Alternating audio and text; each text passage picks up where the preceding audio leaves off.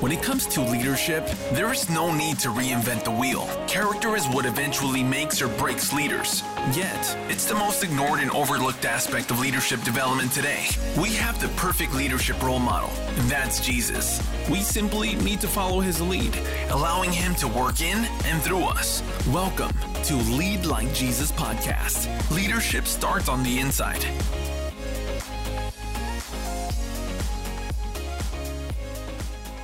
Hello, welcome to the Lead Like Jesus podcast, where leadership starts on the inside. Today, we're continuing our conversations about emotional intelligence in Christ. And I'm excited. I'm delighted to have two of my co-authors for this project, this God project, on our call today. And so I want to introduce you first to Dr. Estella Chauveau. Dr. Estella, please welcome to the podcast.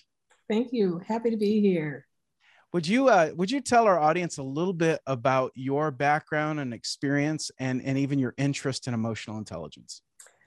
Yeah, well, I am a author, I'm a professor, and I'm a marketing representative, and I've worked in corporate America a lot. So I've had a lot of experiences with behavior and also all kinds of aspects.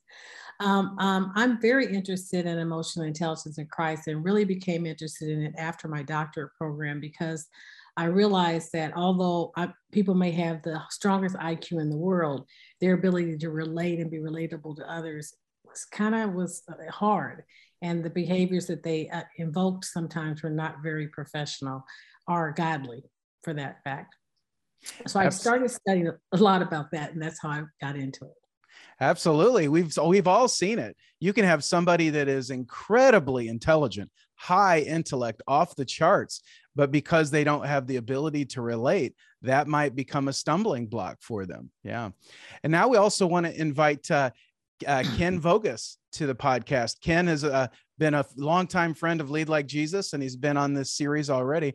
Ken, why don't you tell us a little bit about your background and how it applies to the subject as well? Well, I'm the author of the Biblical Disc Assessment, and they brought me into the team, kind of grafted me in to give a greater insight into the actual case studies in Scripture where there's an appearance of emotional intelligence, and I guess that's what I do. I also teach at Dallas Seminary. I've been associated with Dallas Seminary for about 40 years now in the D-Men program, and helping pastors figure out how to go ahead and love their people. Well, and that's what this is all about. It's all about loving people. When we've talked about it from the very beginning of this project, Ken, I think you coined it, that emotional intelligence is a great system of agape love. Yeah, what you're doing is you're from a secular point of view, what you're doing is defining agape love, and the real trick is to go ahead and look at Jesus doing it. That's my giftedness, I guess, if you want to say it that, is to see his ability to apply emotional intelligence into relating to people. Amen. Amen. Well, in a classical sense of emotional intelligence as a construct, there are typically four domains or four areas. The first one is self-awareness. It's understanding yourself, what's going on the inside, your own emotions. The second area is self-management. It's how you apply those emotions and how you manage those emotions. The third one is empathy and relational awareness. It's having this general understanding of what the other is feeling and going through. And then finally, the fourth area of a classical look at emotional intelligence is social management. How do you actually work with that relationship with the other person to better the total relationship and help advance it? And so when we talk about emotional intelligence in Christ, we've looked at those four areas, and we believe that they're very biblically rooted, biblically grounded, and we believe Jesus Christ is the prime example and ambassador of emotional intelligence.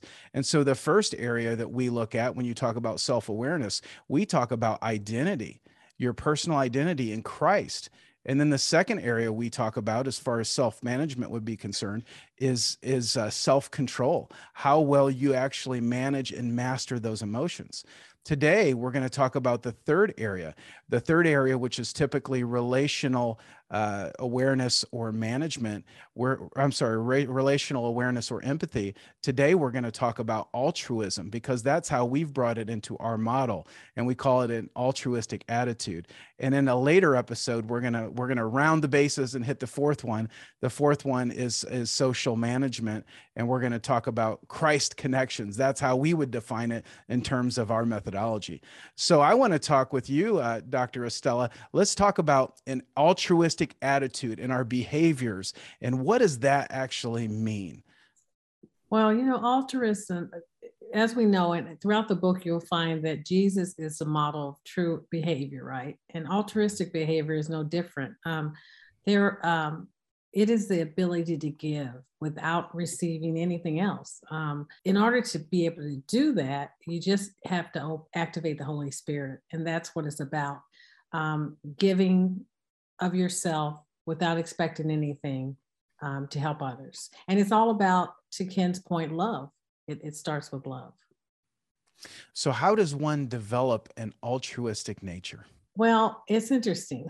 It all starts with the Holy Spirit, as I said before. We had gotten together and we wrote the book, as you all know, The God Squad. And one of the things we did was define what emotional intelligence in Christ is. And it's the activation of the Holy Spirit, right? So that you can discern and you can manage your behaviors, and also so that you can love others like Jesus did.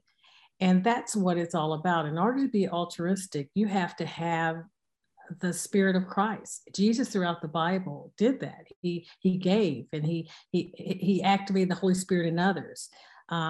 Galatians 2:20 tells us that, we are new. When we were born again, we no longer live like we used to. We're part of Christ now. We have Christ-like behavior, Christ-like actions. And that's what it's all about. When you have that altruistic spirit, you've just activated the Holy Spirit to let him lead you.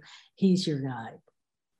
Ken, I love that. I love that definition. All four of us worked on it. You crafted it at the end, Ken. And so let's talk about that. Let's discuss that a little bit further, as far as the Holy Spirit's part, the activation part that kind of leads the whole altruistic behavior. What does that mean to you? Well, it's really hard to, we're flesh, right? We are flesh, and we sometimes, it's hard to activate it. And it's, everyone has different belief systems, and everyone has different ways of giving. And I think it's important that we just pray constantly for God's guidance on how to behave and how to act, and his discernment. I mean, he'll tell us as long as you're praying. And I think that's what it's all about. Activating it just takes opening yourself up to him and asking him to do that for you. And it's a constant battle, because again, the flesh is weak, as we've seen throughout the whole Bible and in this world today. Well, I'll tell you, I think that's the differentiator. So emotional intelligence as a construct is a well-proven through social science methodology in order to continue to grow in certain areas that have been proven to show high performance, goal orientation, successful teamwork. There's so much good that comes out of emotional intelligence, but taken to an extreme, it can become manipulative in the wrong hands. And so when we think about the activation of the Holy Spirit and that true altruism, it's really caring about the other. It's feeling what the other person is feeling, loving them in a way that you want the best out of them, that God has intended for that person to be. And so I think that's one amazing thing about the construct. I think that's one amazing thing about when we apply Jesus through the work of the Holy Spirit in our lives. Emotional intelligence then can really have a true impact and meaning. And Ken, let me ask you a question now. Let's begin to look at what the Bible says. What is a great example of altruism from our emotional intelligence construct that you see in the Bible? Well, I like case studies of Jesus, because he does it so well. And the people that he reached out to are very, very interesting. And the one I chose here with regard to that was the woman at the well. We don't even know her name, but Jesus knew who she was. And what is so significant of that, in that culture, she was the poster for a loser. And yet he reached out to her, and she became a significant part to our history of who Christ is. And I think it's always better to go ahead and, why don't we just read the story? And it's going to take it. He came to a town in Samaria called Sychar, and he came to Jacob's well during the time of the noon hour, when it was the hottest, and people didn't come there unless you were an outcast. And that's who came. That lady came. And Jesus, being Jesus, he's fantastic about asking questions to stimulate a conversation to a spiritual direction that they don't necessarily know it's coming right away. And so he asked the question of the lady. He says, can I have a drink of water? You're sitting at the well. And that's why she's there. So she said, this is interesting, because I perceive that you're a Jew, and Jews don't talk to us, especially me. I'm a woman and I'm a Samaritan, and that's interesting. and he went ahead and he asked her a question about, God's gifts. And he said to her, I know that the gift of God who is here is asking for a drink, but I have something even better. It's living water. And what she says, boy, give me some of that stuff. and then he asked her a question, I'll go ahead and tell you about living water, but why don't you go home and get your husband, come back? And she says, I don't have a husband. And he says, yeah, I know that. You've had 5 husbands, and you're living with somebody that's not your husband. And I'm sure she was rather startled by that. And so she tries to change the subject and says, I perceive you're a prophet. And it's one of those things, no kidding. So he goes ahead and talks her more about this living water. And she wants to go ahead and says, I'm kind of curious about this. I'm not sure I understand where this is going. You're a Jew and you worship in Jerusalem, and we worship somewhere differently. And at some point, I know the Messiah is coming, and he'll answer those questions for me. And he looked at her and says, the one who's speaking to, I am he. So he identified who he is. What's significant about it, he reached out to this lady and cared for her, as to who, and accepted her for where she was and what she was, totally without judgment, and told her, who he was. And the significance of that is that when he told her who he was, he used the word woman. Okay. Now, in that culture, that is an address of respect and affirmation. So he was affirming this woman with regard to who she was, and accepting her where she was, and explaining to him that he was the Messiah. The significance of that is the first time that Jesus used the word I am. And thereafter, he would constantly, he used it 153 times that are recorded in Scripture. But he chose to go ahead and start this out, or express that for the first time, to what the culture would say, totally unacceptable person.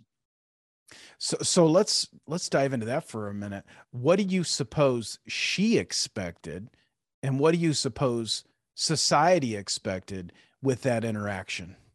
She expected, I think, he's just going to reject me, and when he didn't, she was just shocked at that. And to see the love of Christ, or his love for her, and how he addressed her and whatever was so kind and gentle and accepting. She was an outcast, you know, and to have a Jew go ahead and tell that, you know, that total acceptance is had to have been an incredible impact. I don't know if you guys have seen the movie The Chosen. Have you seen that? I've seen it in there. And when she got through, she was jumping down. And the thing that I think is a piece of humor there, she was there to get water, and she had a bucket. She left her bucket. It wasn't important. She had the living water. Because it was totally unimportant at that point. Yeah. She went back. And did she have an impact? She just started, I mean, she was kind of a character within the community. And so they would crowd around, and she started talking about this Messiah, and they invited him in, and he stayed and evangelized that town. And so, who did God choose? A loser. But in his mind, she was a winner. She was a winner. So, so Dr. Estella, what stood out to you with that story? You know, I think that's what it is. I think that there was a couple of things that stood out. I think that God's not judgmental, or Jesus is not judgmental, right? And I think that that's one of the things that gets in the way of a lot of for a lot of us is we judge how we give. I mean, right now, you look at the global society we live in, it's very difficult to give to that charity and know that you've given directly to that person that's going to benefit from it. But Jesus doesn't care, because, and if you have that autistic spirit and you're not judging this organization, you're not judging the church, you're not judging this homeless person, you're just giving of your heart. And I like that. And that was one of the things I love. And I think to Ken, it's brilliant with these case studies because they show so much. The second thing I think I liked is that this person wasn't a person who was somebody supposedly in society. And many times we think we have to be somebody to get the acknowledgement of Christ, and we don't. God loves you no matter where you are. He meets you no matter where you are. And I think that's a beautiful part of that story. So talk to us a little bit about when altruism becomes difficult. What's the hardest part of altruism? Well, I think it becomes difficult, two areas. I think the ego, and I think also giving to your enemies. Okay, so with the ego, and Sister Lauren's not on the call, but we both have had numerous conversations about the shiny objects you follow in life, and your ego, and how that pats on the back, and how you want to be heard. And it doesn't really mean anything. You know, I love the story of Jesus when he talked about the Pharisees and how they wanted things for reward. And you see that a lot. You see people giving and wanting to give and be known that they were the giver. Well, God said you're going to get your recognition in heaven. You know, you don't need your recognition now. So that, I think, letting go of that ego is the hardest thing to do. We need to learn to do things in secret. You know, prayer, a lot of things in secret, and we'll be blessed later. The second thing is giving to our enemies, and I tell you, you know, that's a battle, right? We live in a world where there's just Satan is prevailing, right? And sometimes the thought of giving to someone who is just full of evil is hard to do. But that's when, again, that activation of the Holy Spirit has to come in, and you've got to just say, you know what? I'm going to give of my heart and let God take this. Luke 6:35 talks about love your enemies, and wow, help me, Lord, every day. That's pretty hard to do. It is, but with prayer is possible, because when you love them, you forgive them, and once you forgive them, that you've healed yourself and you've done exactly what God wants. So that's counterintuitive to the way the world thinks. Love your enemy. So it's easy. And the Bible says it's easy to love those that are close to you, but loving your enemy, that's like a new level of altruism. So Ken, let's talk about that a little bit more, even that activation of the Holy Spirit piece. Why is that the differentiator with this whole altruism thing? Because it's easy in the world we live in to simply not care. Well, I think, yeah, it's not caring is part of it. But with me, what I've tried to get as I'm getting older, and I hope smarter, I don't know,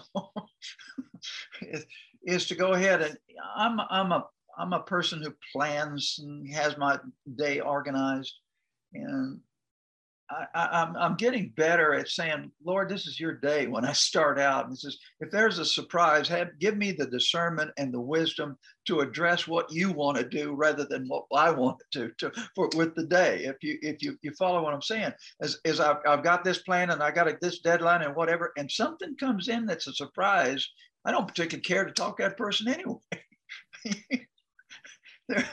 They're not my favorite, but maybe God has put that particular person in there just at that point for me to do something. And I have the wisdom to go ahead and know, stop, Ken, and listen to what the need is at the moment. I know you don't particularly care for this person, but they have a need and I've got something for you to do. I think that's my challenge. Well, you very well could be having an encounter with a woman at the well. So is she going to leave her pail there and walk away with something greater, or is she going to have a different interaction with you? That's the thing to think about. Yeah. And so, Estella, how do we develop this skill? So we talk about it, activation of the Holy Spirit and all of that, but what are some things that we can do to develop this skill, create the environment to have an altruistic nature? Yeah, I think, we've developed a methodology to do that. And I'm going to talk about that a little bit now, the EIC method. And we all came together and thought about how do we activate the Holy Spirit? And I think it's recognizing three things.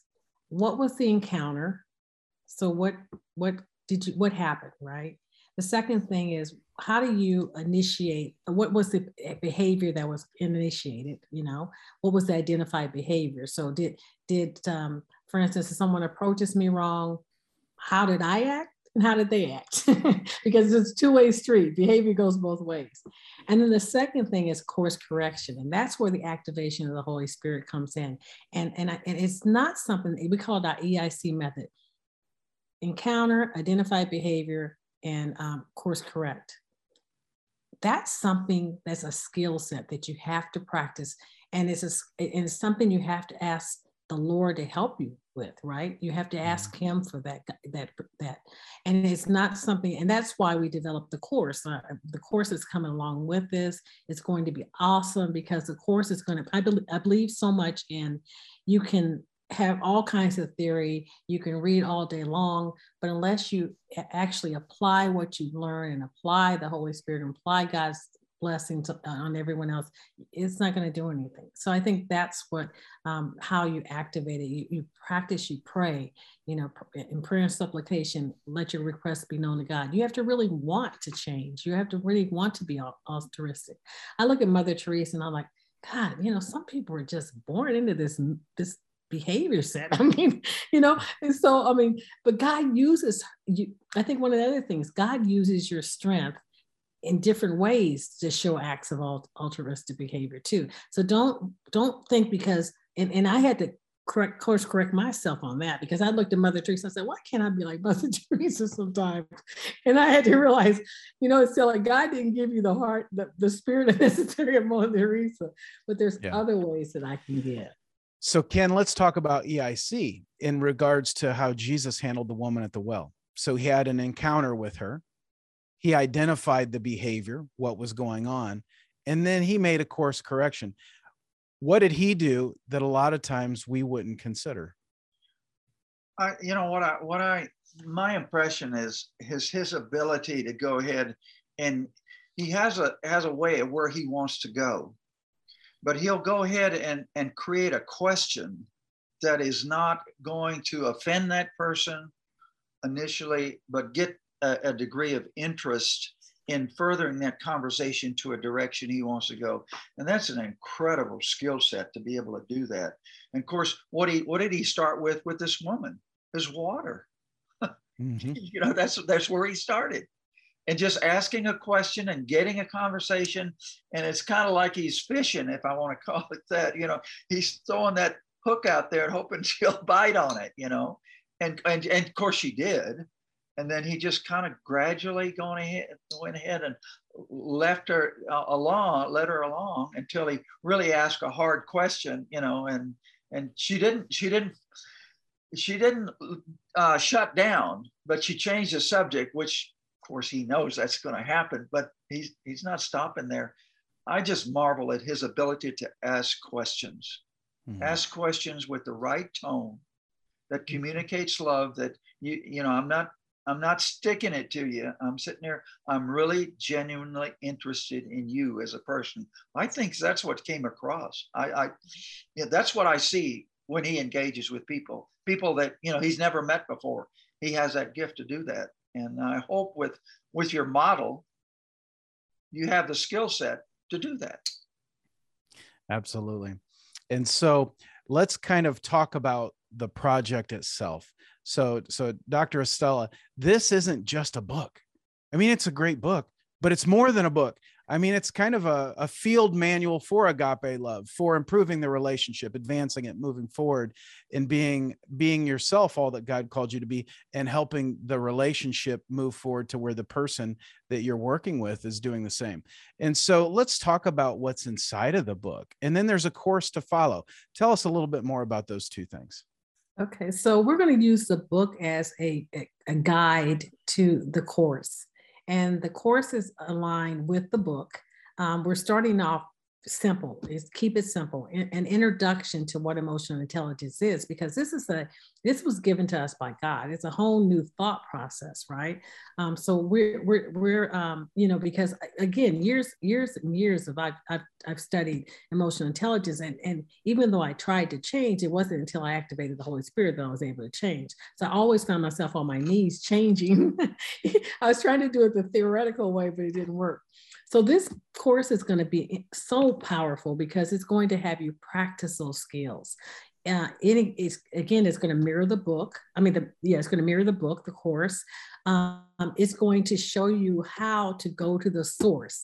People must realize that we are all resources in this big thing called earth and life, but God is the source of our strength. So it's going to teach you how to go to the source to learn how to change.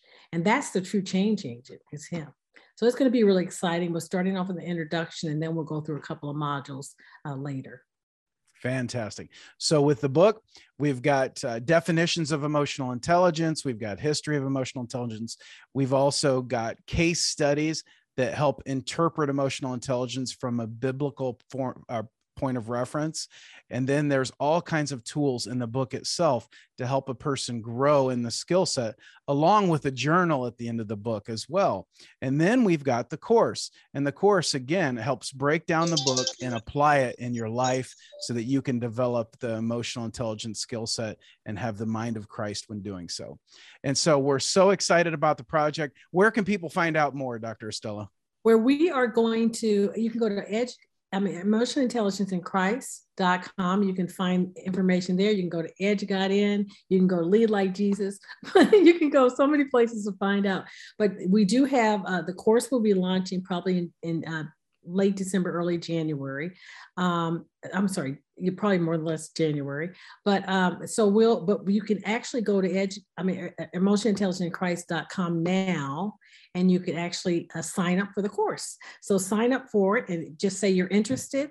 And then from there on, we'll send you information once the course launches. But we're excited to have you take part in it because it's a beautiful project, a God project. Fantastic. So one more time, go to emotionalintelligenceinChrist.com to find out more. So Ken, I want to thank you once again for joining us on the Lead Like Jesus podcast. Dr. Estella, it's been a joy to have you on the podcast as well. We're thankful that you were here today. So until next time, remember, lead like Jesus, where leadership starts on the inside. Thank you.